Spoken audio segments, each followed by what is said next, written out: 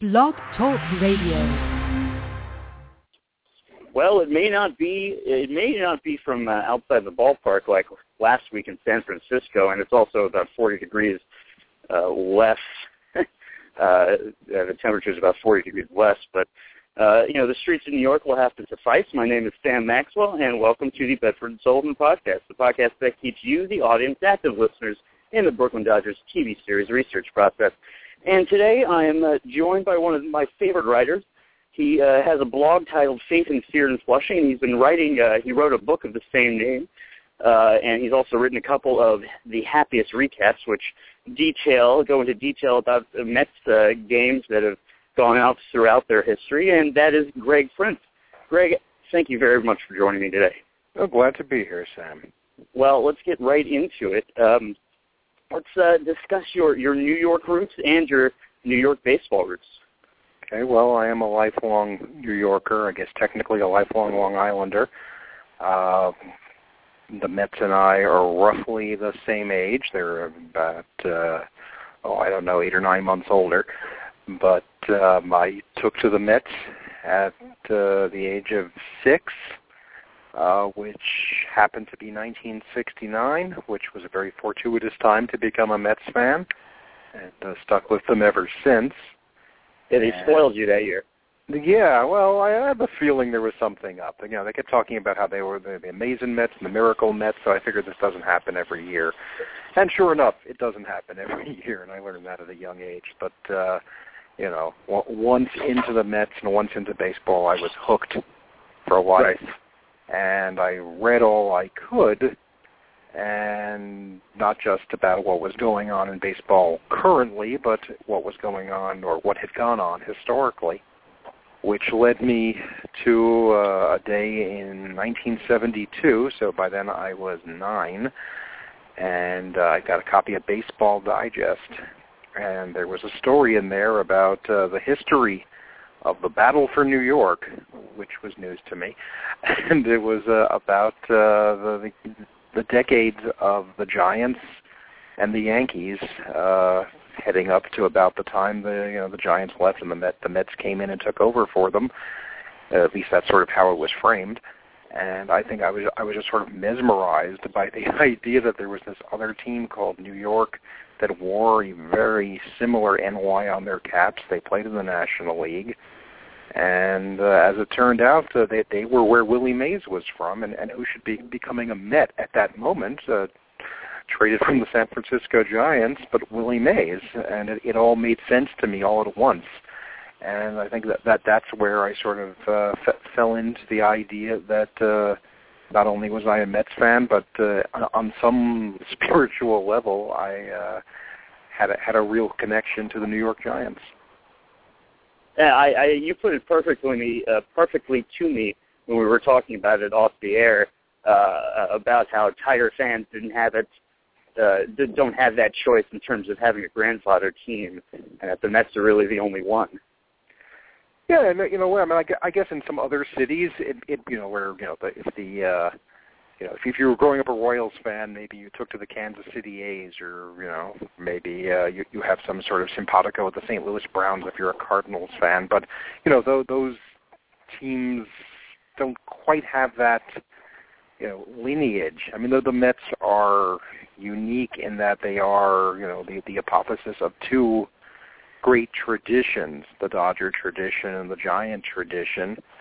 And, I thought of the Tiger example because somebody wrote a book about the last year of Tiger Stadium, a great place to see a game in its day.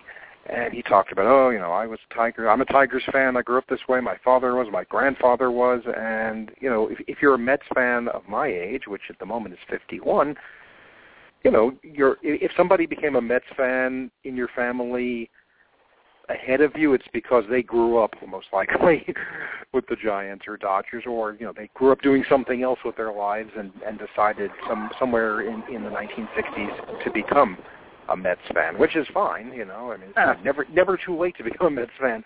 Hey, and now, right? Of course, Now, of course, it kind of blows my mind a little bit when I talk to younger Mets fans who talk about oh, I got it from my father, I got it from my grandfather, because now the Mets have been around long enough for that to happen. But, to my mind, the Mets are sort of, still sort of, I don't want to say they're still an expansion team, but, they're sort of the next wave after the Giants and Dodgers. So, that expression I used, grandfather team, there was an episode of All in the Family wherein Mike and Gloria Stivic decided to adopt this older couple who, I don't remember exactly how they came into the story, but they said, well, grandparents respectively had died, and they said, well, you guys can be our adopted grandparents, and that's sort of how I feel about the Giants. So, what are some of your favorite New York Giants moments and memories that you've collected retroactively? Well, it's a different vibe than asking, what are some of your favorite Met memories? Because I can tell you, where I was and what I was doing. Everything here is a matter of reading or hearing about it. But, I think one of the real influences on my Giants fandom, if you will, is a book called The Giants of the Polo Grounds, written in the late 80s by Noel Hind. And it really laid out the story of the 19th century and the early 20th century and how much the Giants meant in New York, how they, not the Yankees, invented baseball in New York, both, for that when immigrants came to this country and they wanted to feel like Americans, and they took up with baseball, the team they were going to take up with was the Giants, because that was who owned baseball, who invented baseball practically, and that, was a sensation that lasted into the first part of the 20th century. There was a pennant race in 1885 that, when in that book, when you read about it, I thought I was like reliving 1985. The names had changed, but it felt a lot like the modern-day Mets at the time, modern day, in the 80s. So, I like that idea that the Giants were, just so embedded into what New York was in the 19th century, the latter part of the 19th century, and the early part of the 20th century. Then comes, John McGraw comes along, Christine Mathewson comes along, these great teams that win so many pennants and are robbed of one more pennant in 1908.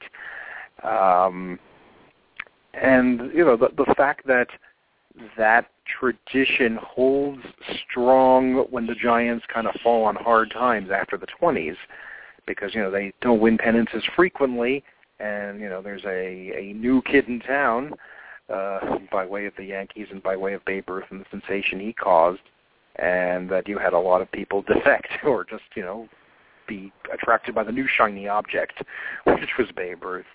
But the fact that, the next generation of Giant fans hangs in there, and they hang in there with Bill Terry and Mel Ott, and, some success in the 30s, and, really limited success, to put it kindly, in the 40s, and then this, this great renaissance in the 50s, resulting in a world championship and another very memorable pennant, all by now in the shadow of two teams, because, the Dodgers, who were this sort of, daffy joke of a team for way too many years, became this powerhouse in their own right.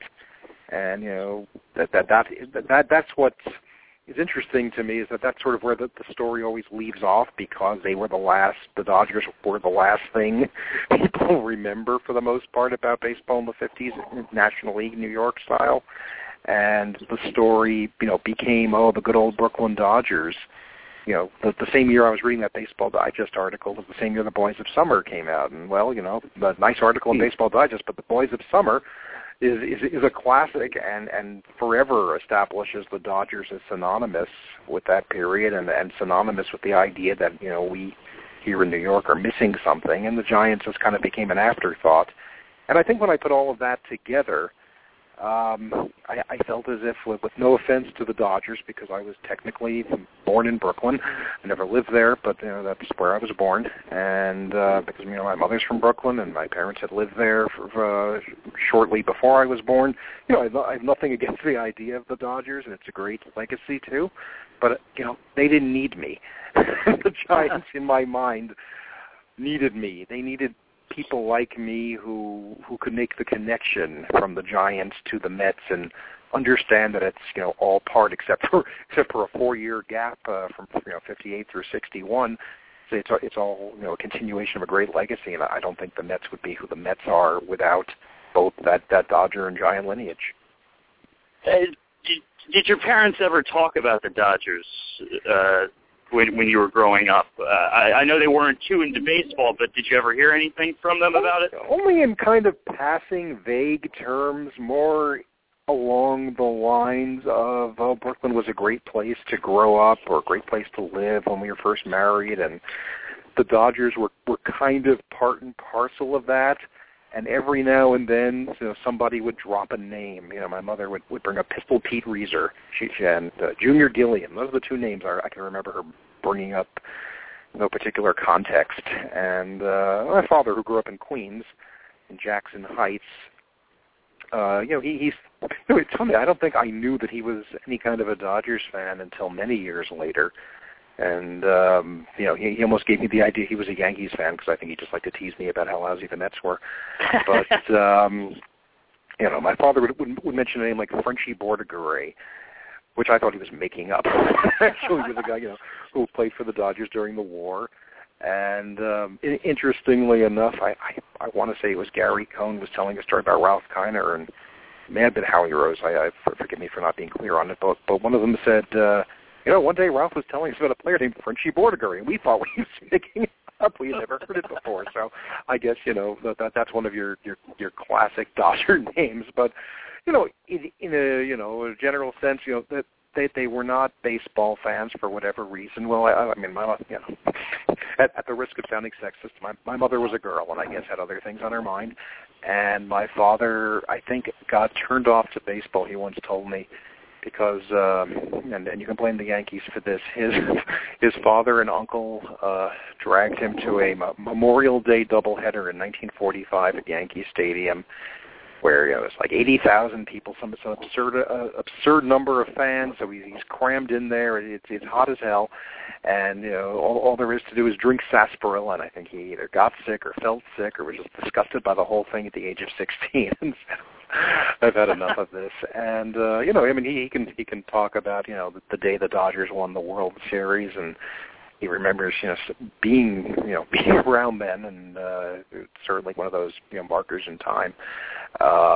They came back to baseball in the 80s when the Mets started getting good, and we shared that, and that's always something I'll cherish. But just to finish the thought, my mother died around in 1990, and once she died, my father seemed to just pull back from baseball altogether and professes no interest in it whatsoever. Every now and then, though, I'll hear a story.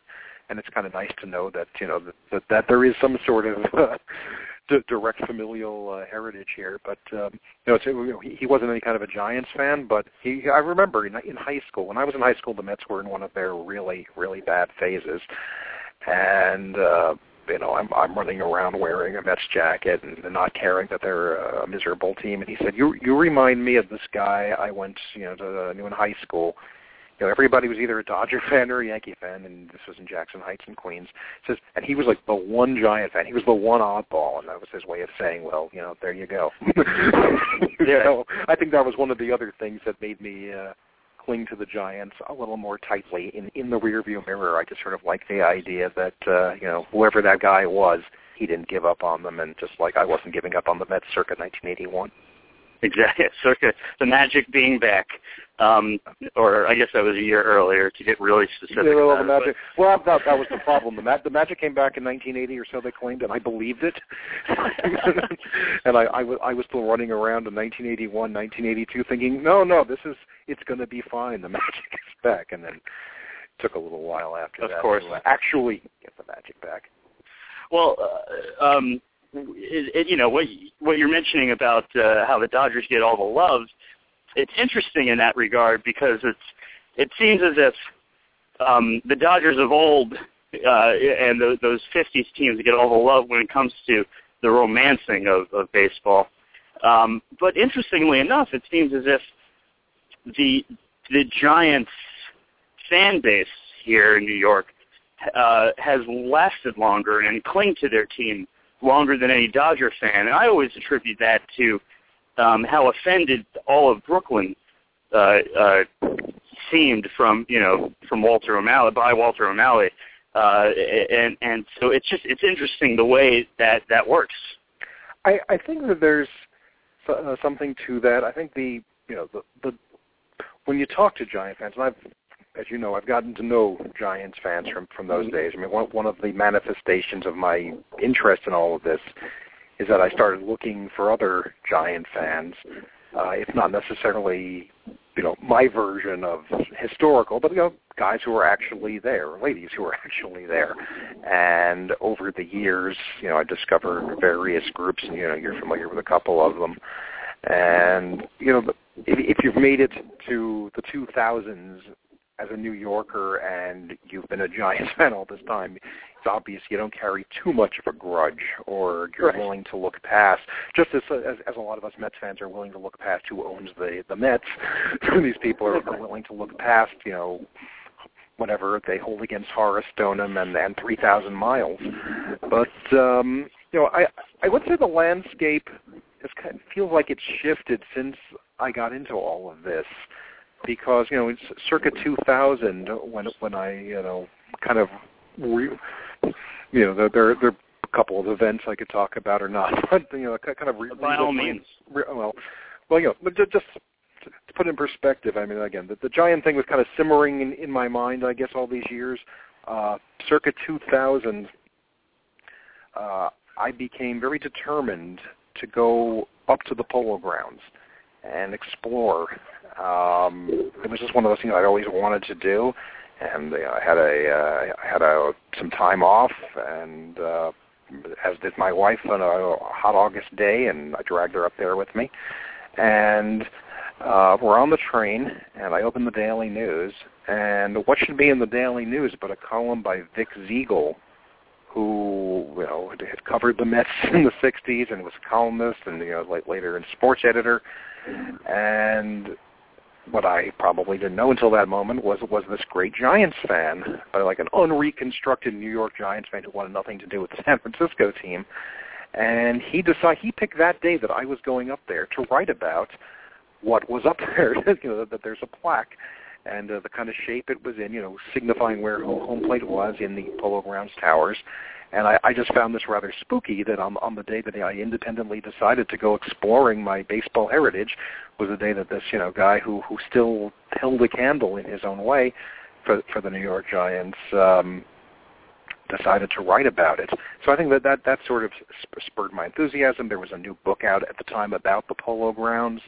I found a group that was an offshoot of SABR that was discussing it. I found there was a Giant Historical Society. I found they had a luncheon to honor Bobby Thompson on the 50th anniversary of the shot heard around the world. So all of that was going on.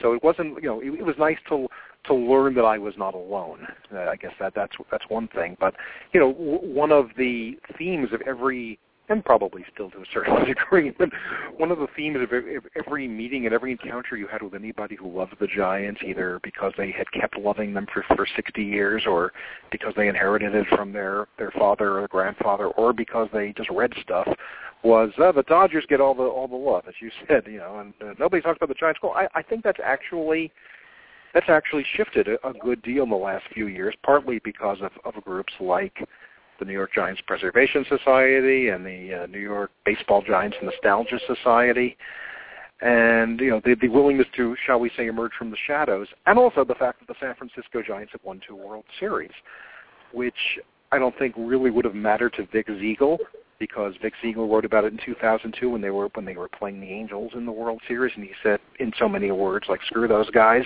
they're not my Giants anymore. But for a lot of these guys, and I guess this is what surprised me, is that there is this, I've met people who've stayed Dodger fans in New York, but it is different. There is an anger, and why would you want to have anything to do with the O'Malleys or the people who bought it from the O'Malleys or whatever? I mean, obviously the O'Malleys have departed the Dodger ownership scene, but I think one of the factors in forging that sort of connection for Giant fans is the willingness, and I think it's unprecedented, of the San Francisco Giant organization to reach out to these guys, to reach out to their New York roots, to not be insecure about it. You can very easily imagine an ownership or a marketing guy saying, "Oh, our fan base is in the San Francisco Bay Area or Northern California, and we don't want to offend anybody, and we certainly don't want to, put out the teams that are in New York right now." But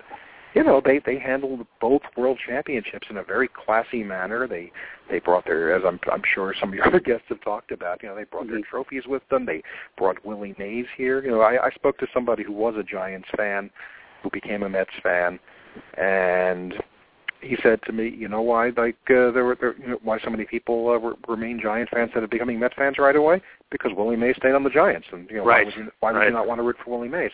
And once Willie Mays was traded to the Mets, that sort of broke down the last barrier for a lot of people, not for everybody. And there's no question that the Dodger fan persona of louder and crazier and daffier and whatever, that was sort of picked up on, ironically, in the Polo Grounds in 1962 and 63 by the Mets fans. And I think it was easier to make that connection, and you had so many Dodgers who joined the Mets in 62 and 63, albeit getting their paychecks from a old New York Giants fan, Joan Payson. The only one to vote against it. Yeah, and it was so to me, that's kind of a distillation of why it's both why both teams matter in this story. But also, I think when you get, I mentioned before my father's little observation that I reminded him of the guy from high school who stayed a Giants fan in the 1940s when they weren't going anywhere. I think when I think of the Dodger fan, I think of that caricature that is painted of the, all the stories, they're crazy and they're wacky and all of that. So that is definitely part of the Met heritage, but also the idea of, to me the Giant fan is somebody who sits there relatively quietly, but not unaffected. It's more like stewing over just what just went wrong or what might go wrong next. And I think that's also part of the Mets fan persona, and I think you put together sort of the extroverted Dodger fan DNA and the introverted Giant fan DNA, I think you come up with the Mets fan. And well, speaking of which, I think it's a fascinating combination. You use the word insecure when talking about the heritage and the legacy, and that the Giants haven't been. So do you find that the Mets have been insecure over the years about being basically an offspring of two teams that deserted the place? Well, certainly in this era, certainly in the Citi Field era, and I honestly I cannot get a good handle or any kind of an answer, and I've asked people who work for the Mets. Everybody knows Fred Wilpon grew up a Dodgers fan, and that's all well and good, but twice when Wilpon and Doubleday ran the team anyway, 1985 and 1994, they had a promotion called, I forget what it was called, but basically, New York Heritage Cap Day. And you had your choice of a Giant cap or a Dodger cap. In fact, in 1994, I dragged my wife with me to a Mets game because I wanted one of each, because you can only choose one. And that was under, at least partially under Fred Wilpon's purview. That they always treated the two legacies as something that mattered to Mets fans. When you go back, whether you watch the Mets yearbooks on SNY, as I know you have, or you actually read the Mets yearbooks, the years that they came out, you see the spreads for Old Timers Day, and I used to go to those Old Timers Days. You'd see old Dodgers brought back and old Giants brought back. Partially because there wasn't enough Mets history yet to be bringing back nothing but Mets. And also, it was just a more expansive view in those days. You'd bring back great players from everywhere, and you enjoyed that, which is something they don't do anymore. In fact, they don't bring back Mets enough anymore, but that's another story. Obviously, when they built Citi Field to make it look like a stone replica, at least from the outside, of Ebbets Field, and then you devote the rotunda, which is an Ebbets Field feature, to Jackie Robinson, who nobody will disagree is a great American, but as people never tire of pointing out, never played for the Mets. it's hard not to get that message. Nor the Giants, considering he vetoed the trade, and he was like, I can't wear the orange and black. One of the most oft searched out features we did on Faith and Fear, and it was just a small thing years ago. Somebody gave me a card of Jackie Robinson in a Giants uniform, a Topps card. That they did like cards that never were, with the idea that he was traded to the Giants. They made up a card for him in and I used the headline like this will blow Fred Wilpon's mind, and people seem to enjoy clicking on that to this day, like 5 years later, whenever it was, just because it sort of people just seem. I think people who never really gave a damn one way or the other about the historical impact of these teams is just sort of insulted at the idea that the Mets can't get their history straight, let alone let alone the Mets fans whose fathers and mothers and grandfathers and mothers were Giant fans who said, what, we're now Mets fans because that team is no longer here. So the Mets are a very insecure team, and I think we know that, and. The Giants organization, they showed up with their trophy, and they said, on both occasions, we consider ourselves, we consider ourselves all of it, the New York years, the San Francisco years, and we're thrilled to see you. And, you could probably, find, when the Cardinals won the World Series, let alone the Red Sox winning the World Series, I'm sure you could round up lots of those fans in New York just because it's New York and people come from elsewhere. But this really warmed the heart, both of those times, because this was a cap tip toward where we came from, and it was to use a phrase you might have heard in Goodfellas, it was the right thing to do. Right. It might be a combination in some ways of the fact that everybody was pissed off of Walter O'Malley, and those Dodgers were prolific when they got to Los Angeles when it comes to world championships. San Francisco, that 2010 trophy was the first one since 1954. Yeah. So that, I think that, thinking about that might play a role too. Yeah, well, when you go back and look at attendance figures, when you go back and look at those highlight films we talked about, you see big crowds for Met-Dodger games in the 60s, and you see big crowds for Sandy Koufax, and it wasn't necessarily to root against Sandy Koufax. There was probably some sense of, because he was from Brooklyn and he pitched in Brooklyn, albeit not that successfully and not that much. There was probably still a sense of proprietorship in Dodger fans, into the 60s, and you combine that with the nostalgia element that was, institutionalized by the early 70s by Roger Kahn's great book, and so on. You kind of see where this thing was going the whole way, and but it doesn't take much. My soapbox here. It doesn't take much for the Mets to slap up a couple of pictures of Willie Mays. I'd written something somewhere along the way. You have the Jackie Robinson Rotunda. Why not behind center field where you have all those food places? Put up a couple of banners of Willie Mays, one in a Mets uniform, one in a Giants uniform, call it the, plaque somewhere, call it the Willie Mays Pavilion or something, and make people feel better. And, they have a couple of things in the Mets Museum, nodding to the fact that they played in the Polo Grounds, which, by the way, is not insignificant in the story of the Mets. But I guess it always comes back to the idea they sell all this Dodger stuff, at least some Dodger stuff in the Mets team store, and they sell nothing that says New York, a lousy Giants cap. And I asked somebody about that, and the answer I got was, well, there really isn't very much Giant stuff available. I've asked the same thing because I think they're underutilizing that. I think they could really take advantage of the fact that somebody would most likely buy an orange and black jersey that says New York across the chest and has 24 and has 24 on the back. Yeah, it doesn't have to say Giants on it. It could just say New York, just like the stuff. Well, if you look, I think I'm fairly certain there is no Dodgers stuff. I think it all says either Brooklyn or Brooklyn Jackie Robinson. Yeah, that's pretty much it. But the wink is very heavy. I don't blame them. That they should be selling the Mets name. I understand that, and that's great. But you might as well grab every piece of equity you can when you're the Mets.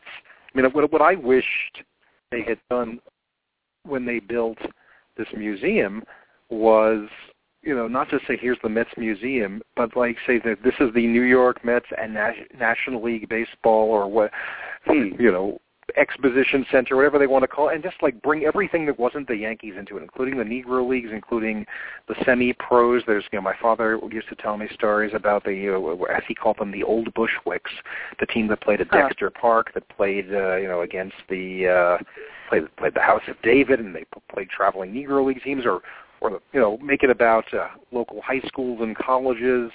The Devils, I've never been there, but the Devils, the Prudential Center, do a thing where they have, I think the pennants or logos or something for all high school hockey programs in New Jersey. I mean, the Mets should be kind of, to my mind, should be trying to own everything that isn't explicitly Yankees in terms of New York baseball, and they're very short-sighted.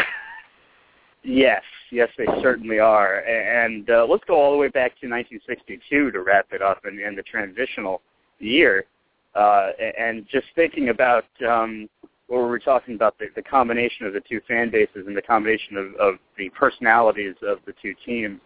In 1962, they certainly kind of squared all of those dashiness years of the Dodgers.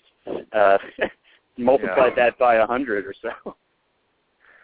Yeah, I mean, they certainly, gave the people who came to the Polo Grounds the raw material from which to manufacture that kind of reaction. And the funny thing is when you read about the reaction to the Mets, I mean, they were concerned. That's why they had so many Dodgers on the team. They were concerned about getting the old Dodger fans and the old Giant fans. And what they discovered was in the 4 years between the end of those teams and the beginning of the Mets was that there was, as they are known, the new breed. Right. The younger people who kind of wanted their own thing. It all kind of came together, whether the younger people of 1962 were aware that they were sort of taking on the characteristics of two previous fan bases. When the Mets moved to Shea Stadium, some of that carried on. When you read contemporary accounts, there was also the feeling that it was a little forced by the fans, that it was, the great thing about 62 and 63 was that the reaction was spontaneous. And now here in, shall we say, 1964 and 65, the idea is like, well, we're pretty crazy. We better act pretty crazy. But, it was still, I think, for what I've been able to judge, I certainly, grew up with the next wave of that, in the late 60s and early 70s. It was still pretty organic, and you still had, not just Banner Day, but people bringing banners to the ballpark and people chanting "Let's go Mets" when they were down 8-2 in the eighth inning, and only half seriously meaning it, because if you love the Mets, you sort of understand that some nights you're not going to come back from 8-2. Once in a while you will. But then you have the one that I hear talked about, the two that I hear talked about the most when it comes to Mets history and come from behinds of that magnitude are, I think it's 1980, if I'm correct, and you can obviously speak to this better than I can, and obviously the 8-1, the comeback from down 8-1 against the Braves in 2000. Yeah, well, you live on those memories in the idea that, well, maybe it'll be just like that. Well, the 1980 game, and ironically, it was against the Giants. And believe me, when I'm watching this when I'm 17 years old, I wasn't sitting there ruminating about John McGraw and Christy Mathewson. They were the San Francisco Giants. They were just another team the Mets were trying to beat. Then it was 6-0, and fairly early in the game. It was 6-2 going to the ninth, and they put some runners on, and it was 2 out, and they got to within 6-4, and Steve Henderson, wonderfully lovable left fielder, who had the misfortune of joining the Mets as part of the Tom Seaver trade, hits this I'm not familiar with that trade at all. Well, Tom Seaver was born in Fresno, and I'm not going to go into that. But let's just say that by 1980, the year that they were telling us the magic is back, we were looking for any sign, and the Mets have been kind of bubbling up, and had been making a habit of comebacks, but this was like off the charts. This was we were down 6-0, we were down 6-2, it's 6-4, 2 out and 2 on, and Steve Anderson hits a home run over the right field fence off Alan Ripley. It's 7-6, and for about 24 hours, Metropolitan, as I like to call it, was off its rocker. And believing anything could happen. At that point, the Mets had gone to within one game of 500 and, would never go anywhere that year. But that kept us going for years, I'd like to say. And, the 2000 game that you referenced was, down 8-1 in the 8th inning. And the Mets against the Braves, they hated Braves. And, walks and I'm trying to remember if there was a hit by pitch. But however it happened, so it was 8-6, bases loaded, and Fonzie drives in 2 runs to tie it, and Mike hits a 3-run home run, and it's 11-8, and they're just, that game I was in the ballpark for. I wasn't at for the Steve Henderson game. And, just euphoria overtakes everybody. And, games like that sort of, in our minds as Mets fans, become the signature of the franchise. And I think it's almost, you take the quiet thinking to yourself, oh God, could this possibly happen way a Giant fan might think, and the exultation that comes that you might associate with a Dodger fan. And I think those are the moments where, without knowing it, we're sort of channeling our forebears, and that's what a Mets fan becomes. And then there are other nights where it's not 9-1, and you're going to lose 9-2. Right, exactly. What I have taken from my Mets fandom and from just interacting with Mets fans, though there is a lot of anger out there, and especially hidden behind on Twitter, you still generally see a fan base and people who have perspective. They seem to really have perspective. Even when they're down 9-2, they're laughing, making jokes about it, smiling, shaking their head and smiling, but still smiling nonetheless. Yeah, I think, part of it is, what doesn't kill us makes us stronger, so we might as well enjoy the ride. I really hope that someday soon, not just for my sake. I mean, listen, I lived through 2 world champions, including one that I was completely conscious of for, 69. I sort of caught the last moments of the chase in September, and then the World Playoffs and World Series. But think about it, Sam. You're a team that hasn't won a World Series now for 28 years, which means that if you're under the age of 30, you have no recollection of the Mets ever being world champions. And I want to be around. That's like, listen, I mean, the Giant fans had to go, 56 years between world championships, and Pirate fans, even though they finally have a good team, are coming up on 35 years without a world championship. So, there's no guarantees. But just to get close and be in a pennant race and not walk around thinking, oh God, my team is terrible, and be bracing for the next smart remark. Just very briefly, I was visiting my doctor the other day, and he's going through all the personal health questions on his questionnaire, and then he looks up and he sees I'm wearing an orange hoodie that says New York in blue across the front. It doesn't say Mets on it, but he just asks, oh, what's that for, the Knicks? And I said, no, that's actually for the Mets. And he goes, oh boy, I'm sorry. But so is this the first time you're visiting the doctor? No, he just kind of, he hasn't seen me in a while, and he just sort of forgets, they see however many patients. Anyway, and I made some joke, like, it's February, we're haven't lost anything yet. He said, that's good. He said, that's good. It's good that you can laugh about that. Exactly. And I'm thinking to myself, I am so sick of this. And he's not, necessarily like, some kind of big, Yankees fan or anything. I think it's just a matter of this is who the Mets have become, like, in this current generation. That the Mets are sort of this, I don't want to say they're a joke, but they sort of elicit that kind of response. And I'm hoping for the people, God bless them, for the younger people who decided to become a Mets fan, certainly without benefit of a World Series, without a 69 or an 86, or even, we're now getting to the point where there are people who don't remember 99 or 2000. that at most maybe they remember 2006, which was, a glorious year up until the bitter end. You should be rewarded for that. If not, with the ultimate prize, which would be great, but, you can't do anything about that necessarily. At least get good again, and you really hope that they're on their way. For the sake of people like that, never mind the fact that I would enjoy it very much. Let's turn it around. Let's not be behind 9-2 in July and August in a broad sense. Never mind, any given game. Exactly, and ironically, it was 4 Yankee World Championships that made me a Mets fan.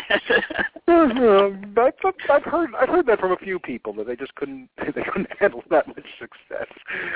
Some people were very good with it, and then again, you see. I try not to spend too much time thinking about them, but you got to a point with the Yankees where they made the playoffs every year but one for 18 years, and when they start having playoff games, not selling them out because who knows what time they start, and there was so little warning. After this was 2012. We didn't know when the Tiger game would start, and the Orioles. We had to go to a 5th game too. It's like these are playoff games. You go when they say you go. I mean, I understand. The big business of baseball is in your pocket, and they abuse you mentally, and they give you service charges, and they raise the rates of parking and all of that. But it's a playoff game. Shut up and enjoy it. And since they won one World Series in 2009, and the euphoria from that seemed to last about 10 minutes. And since then, it's just like heavy is the head that thinks it should wear the crown every year and doesn't get to necessarily. Well, we only have a couple minutes left, but I'll leave with the 2014 New York Mets. Like you said, you're hoping for the sake of not only yourself but other fans that they finally turn around. How do you think they will do this year? I want to believe that this is the year they step up and become the very least competitive, and my version of competitive would be, getting to around or over 500, and more importantly, not making you think the season is over in July. Honestly, without Harvey there, I just don't see it happening. I don't think they've made enough improvements. I do think that there's a few weeks left in spring training, and I can't believe they're going into the season with Ike at first and Tejada at short, and something might happen. But I look for marginal improvement, and if you can get Syndergaard up here, you get Wheeler more innings, and then Harvey comes back, and I think I'll begin to dream next year, and should I live so long, I expect big things in 2017, which sounds like a dig, but that's sort of in my mind, barring any more horrific injuries, I will see the Mets in late September of 2017. Well, Greg, I very much appreciate you coming on and going over the legacy of National League New York Baseball, and you're welcome back anytime. My pleasure, Sam. Thank you very much. Absolutely. That's our show, everybody. Have a great Saturday. Take care.